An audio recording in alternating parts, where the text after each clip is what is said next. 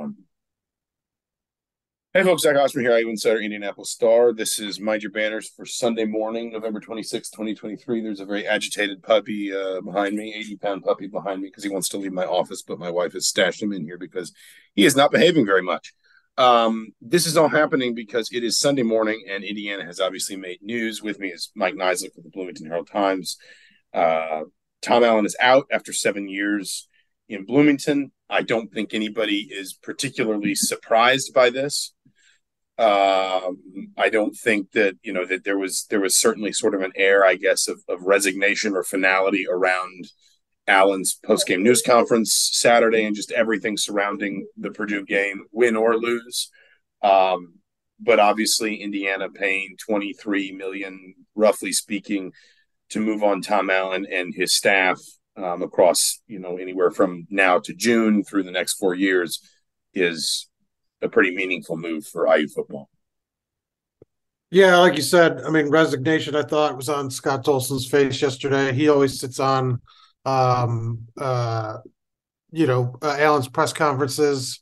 And, it was kind of awkward when Allen was asked straight up, what are you, are you concerned about your job security? And Dolson's standing right there, but I think everybody kind of knew what the story was. I mean, the wins just didn't add up. How do you keep a coach that's, has the worst, I think worst record, because Vanderbilt made a coaching change in there over the last 3 seasons against Power 5 conference opponents or an overall record? I mean, you just can't.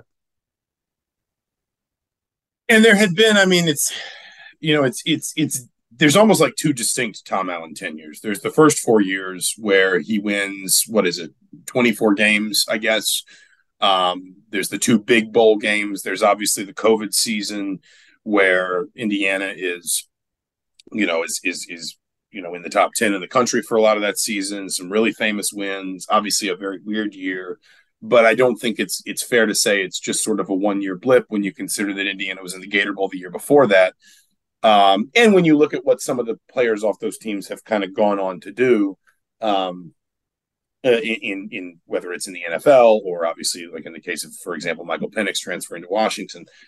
But then there's, as you referenced, the last 3 years when Indiana's got 3 Big Ten wins over 3 seasons, no Power 5 wins in the non-conference, 9 wins overall. And, probably it is fair to say too many losses like the ones we've seen Indiana suffer in the last 3 weeks where, you can't draw a through line and say, well, they lost to Illinois, Michigan State, and Purdue all for this specific reason or these 2 specific reasons that can be fixed, that can be addressed, that can be somehow sort of, managed through the off season.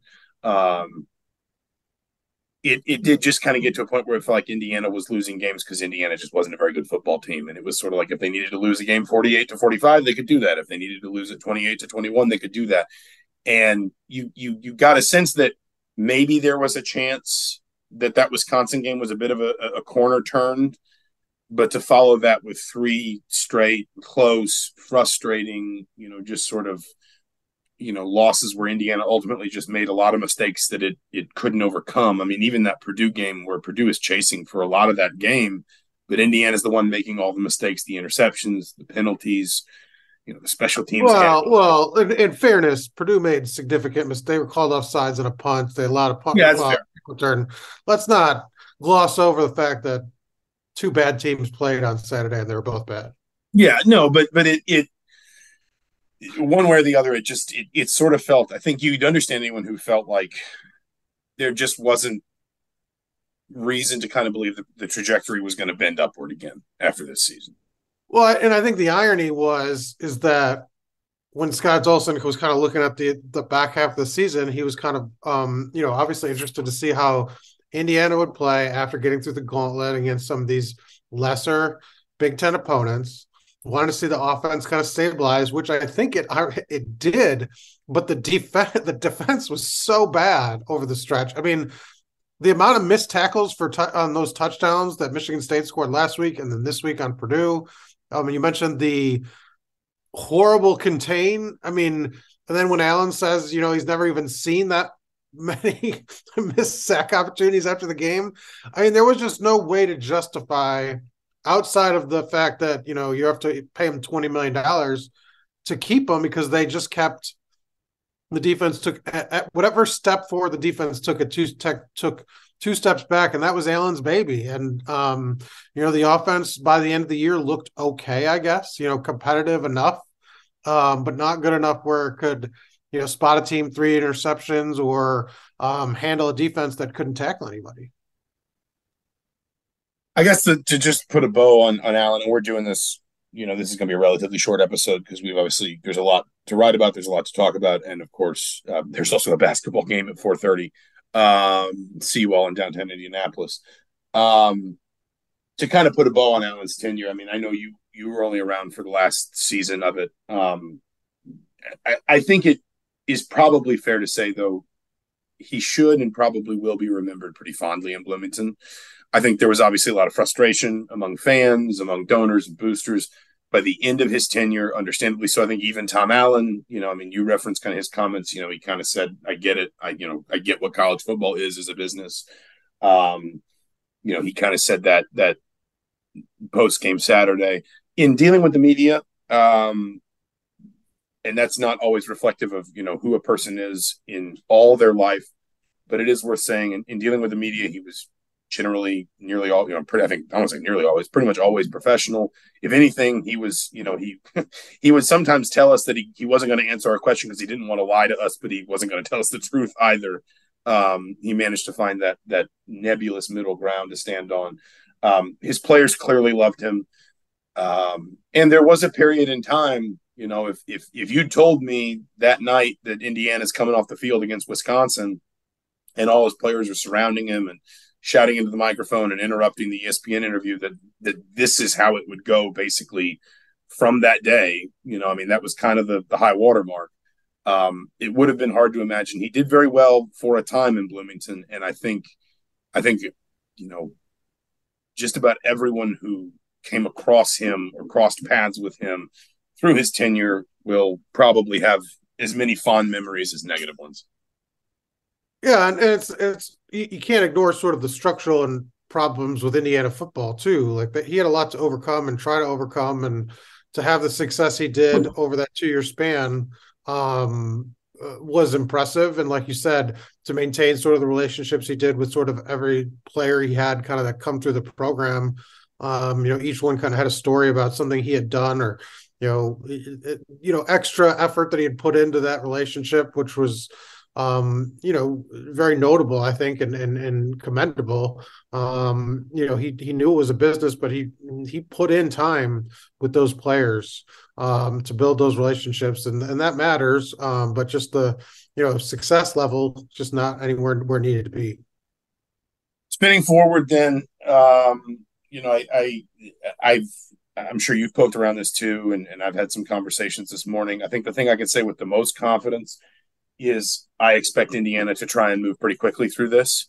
I don't think Scott Dolson. I mean, obviously, no AD is ever going to make a move that costs 8 figures and not have some idea of what he or she wants to do.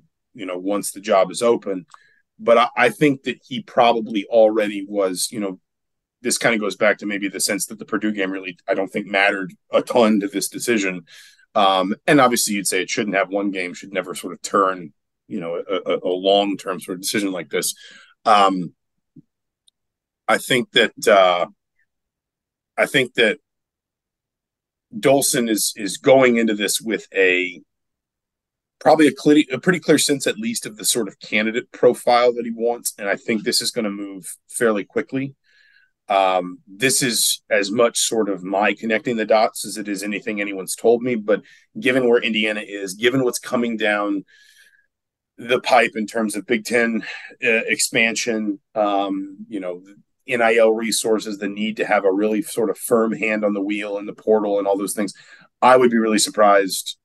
And if you think different, I'm happy to hear the argument, but I would be really surprised if Indiana's not targeting someone with pretty extensive head coaching experience, whether that's someone who is maybe not in a job right now, but has extensive head coaching experience, someone who's maybe a coordinator, but has, head experience in the past, or someone who's obviously a sitting head coach, maybe at a MAC program or something like that.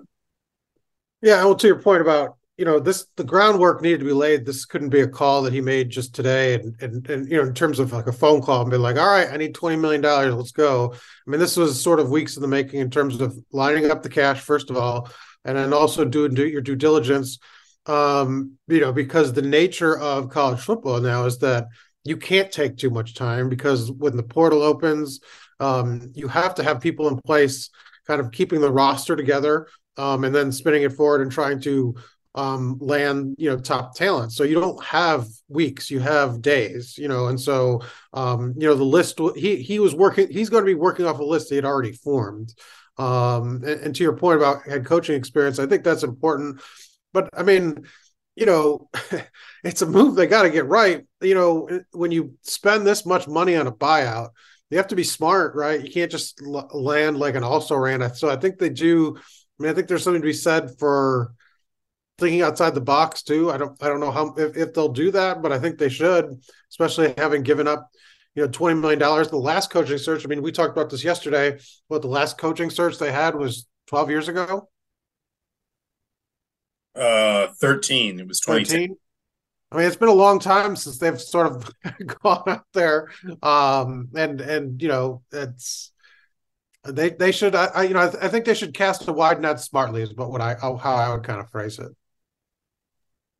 I think. I mean, I think the other question here is, Indiana's got to have a very firm sense of what it can put on the table in terms of NIL resources, and I think we've seen, you know, certainly Indiana double down on sort of NIL, both fundraising and spending. They won't say it's specific to football, but I think you can certainly get a sense for what is meant to be very helpful to football. In particular, some of the work that Indiana's done with Hoosiers for Good and Hoosiers Connect, its official partnership or partner collectives.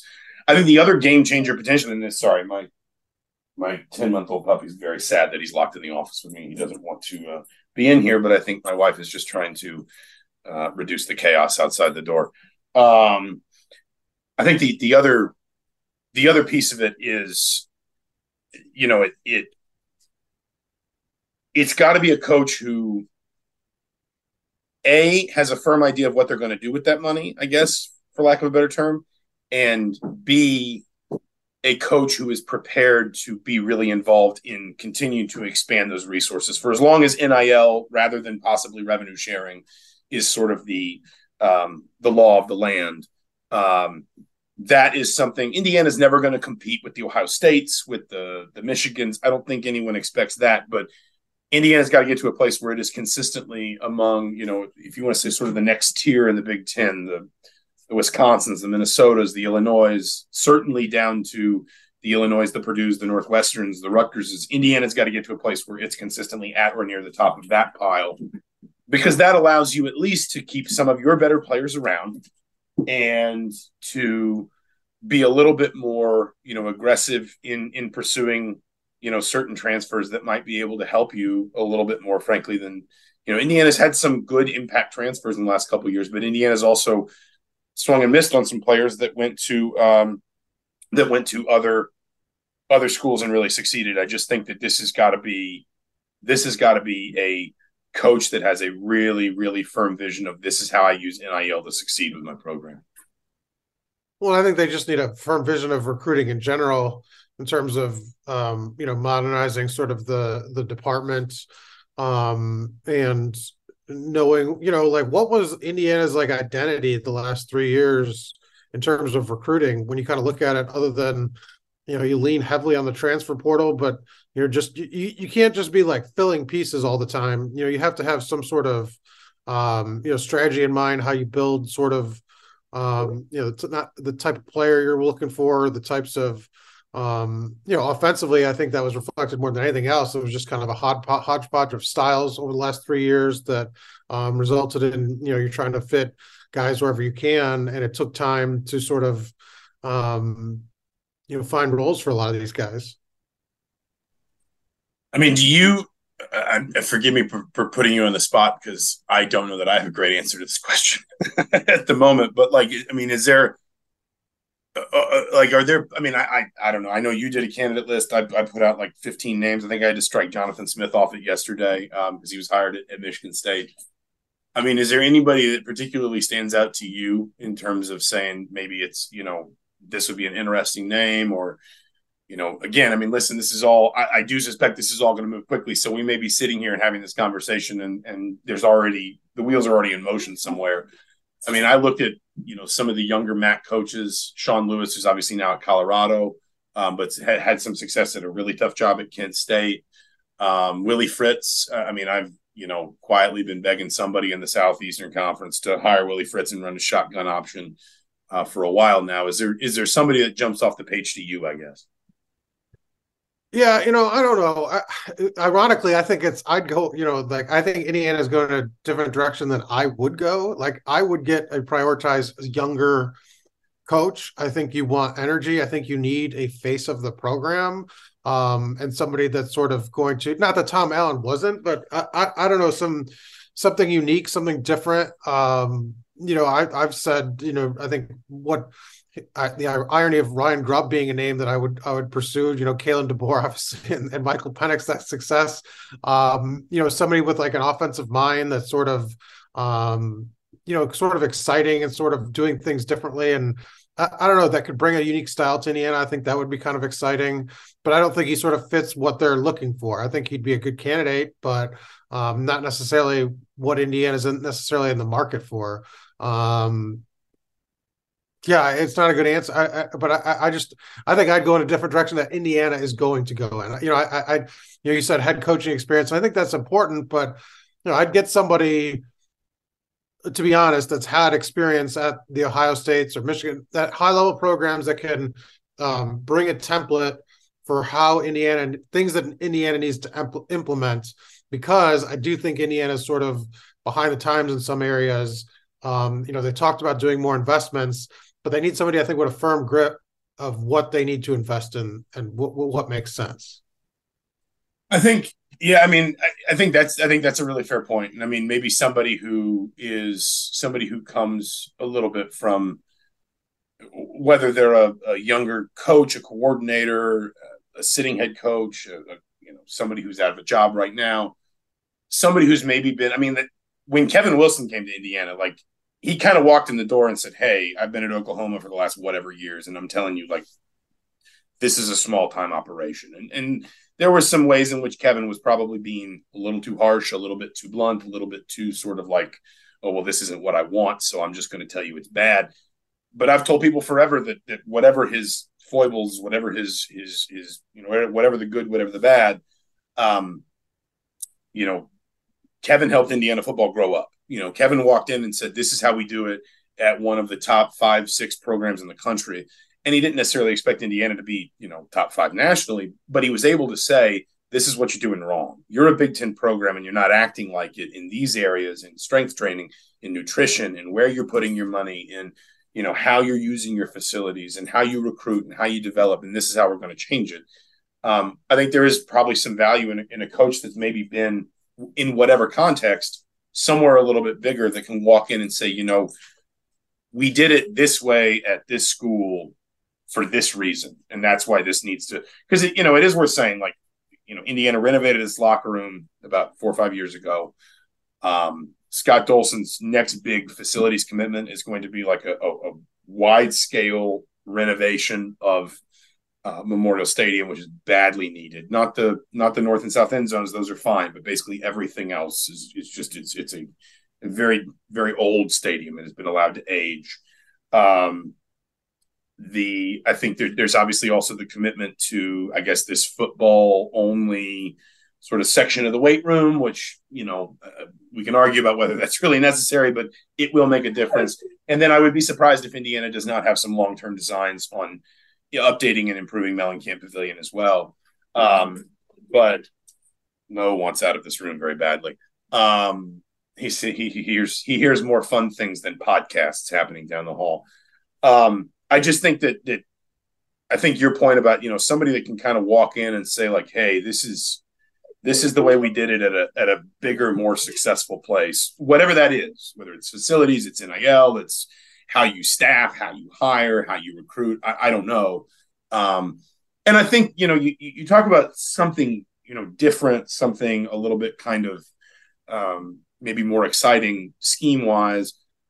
The other thing I can't get away from is it did feel like Tom Allen by the end was just kind of searching for answers with scheme. He offensively, he had, from 2019 through the end of his tenure, he had four different offensive coordinators, all of whom kind of ran something a little bit distinct to the others. Nick Sheridan's offense certainly looked a lot like Kalen DeBoer's offense, but it wasn't the same thing. And then Walt Bell's was very different. I'm still not really sure how you would define Walt Bell's offense, to be honest. And then Rod Carey did something different from that. And even defensively, the position stayed the same and some of the concepts stayed the same, but it was sort of like, Kane Womack was calling plays and then he left, and then Charlton Warren was calling plays, and then Tom Allen was calling plays, and then Matt Guerreri was calling plays. It just felt like Indiana kind of lost its grip on what it wanted to sort of underpin its success. And I think that it really wouldn't hurt to have some of that as well. Well, yeah, they had no identity on sort of anywhere this year. I mean, I can't imagine that was the whole case, the whole tenure, because I don't think it would have worked. But yeah, you need to kind of reform that. And it'll be interesting to see what the roster looks like here in the next week or so once the transfer portal opens. Who's going to be kind of left standing for this next coach to sort of build around. I mean, I think if you squint in that game or last 3 weeks, you can kind of see some pieces that would work for a coach that comes in. Donovan McCulley would probably be at the top of that list, but it's going to be a trying time here in terms of trying to put a competitive team on the field next year when the schedule is still going to be very tough because you didn't escape Michigan and Ohio State. So it's going to be an uphill battle for whoever takes the job in terms of, this next sort of 2 months trying to kind of sort through what this roster looks like. And then, but if you have somebody with an identity that has like a scheme, sometimes you can overcome some of those deficiencies. And to your point about trying to find, a coach that has experience, guys that have done more with less, season 5 of The Wire, those are probably attractive candidates because, you're probably going to have to do that most of your tenure, but in terms in very much in the short term, trying to get more out of the talent you have or the talent you can recruit. And it's going to be kind of a smaller pool right now.